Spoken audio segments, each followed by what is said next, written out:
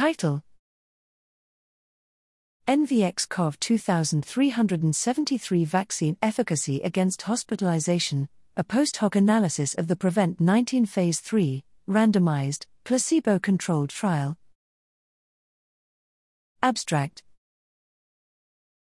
PREVENT-19, the pivotal Phase 3 trial of the Novavax adjuvanted, recombinant spike protein COVID-19 vaccine, NVX-CoV2373, demonstrated that the vaccine was safe and efficacious, vaccine efficacy, VE equals 90%, for the prevention of symptomatic COVID-19. In the trial, participants were randomly assigned in a 2-to-1 ratio to receive 2 doses of NVX-CoV2373 or placebo 21 days apart. Throughout the study, SARS-CoV-2 circulating variant was predominantly alpha, but other variants circulated, i.e., beta, gamma, epsilon, and iota.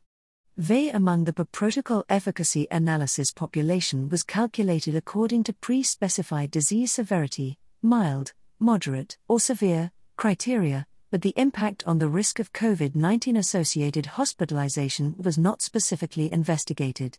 During the placebo-controlled portion of the trial, January 25, 2021, to April 30, 2021, 4 hospitalizations occurred among the 77 events analyzed for the primary endpoint using the per-protocol population, 0 among vaccine recipients and 4 among placebo recipients, yielding a VE against hospitalization of 100%, 95% C, 28.8, 100.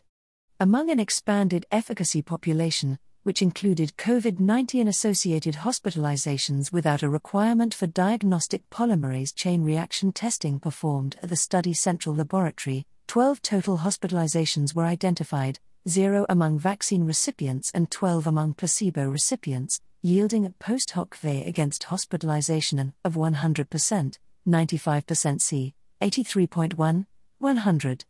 These additional data from the PREVENT-19 trial provide relevant public health information concerning the attributes of NVX-CoV2373.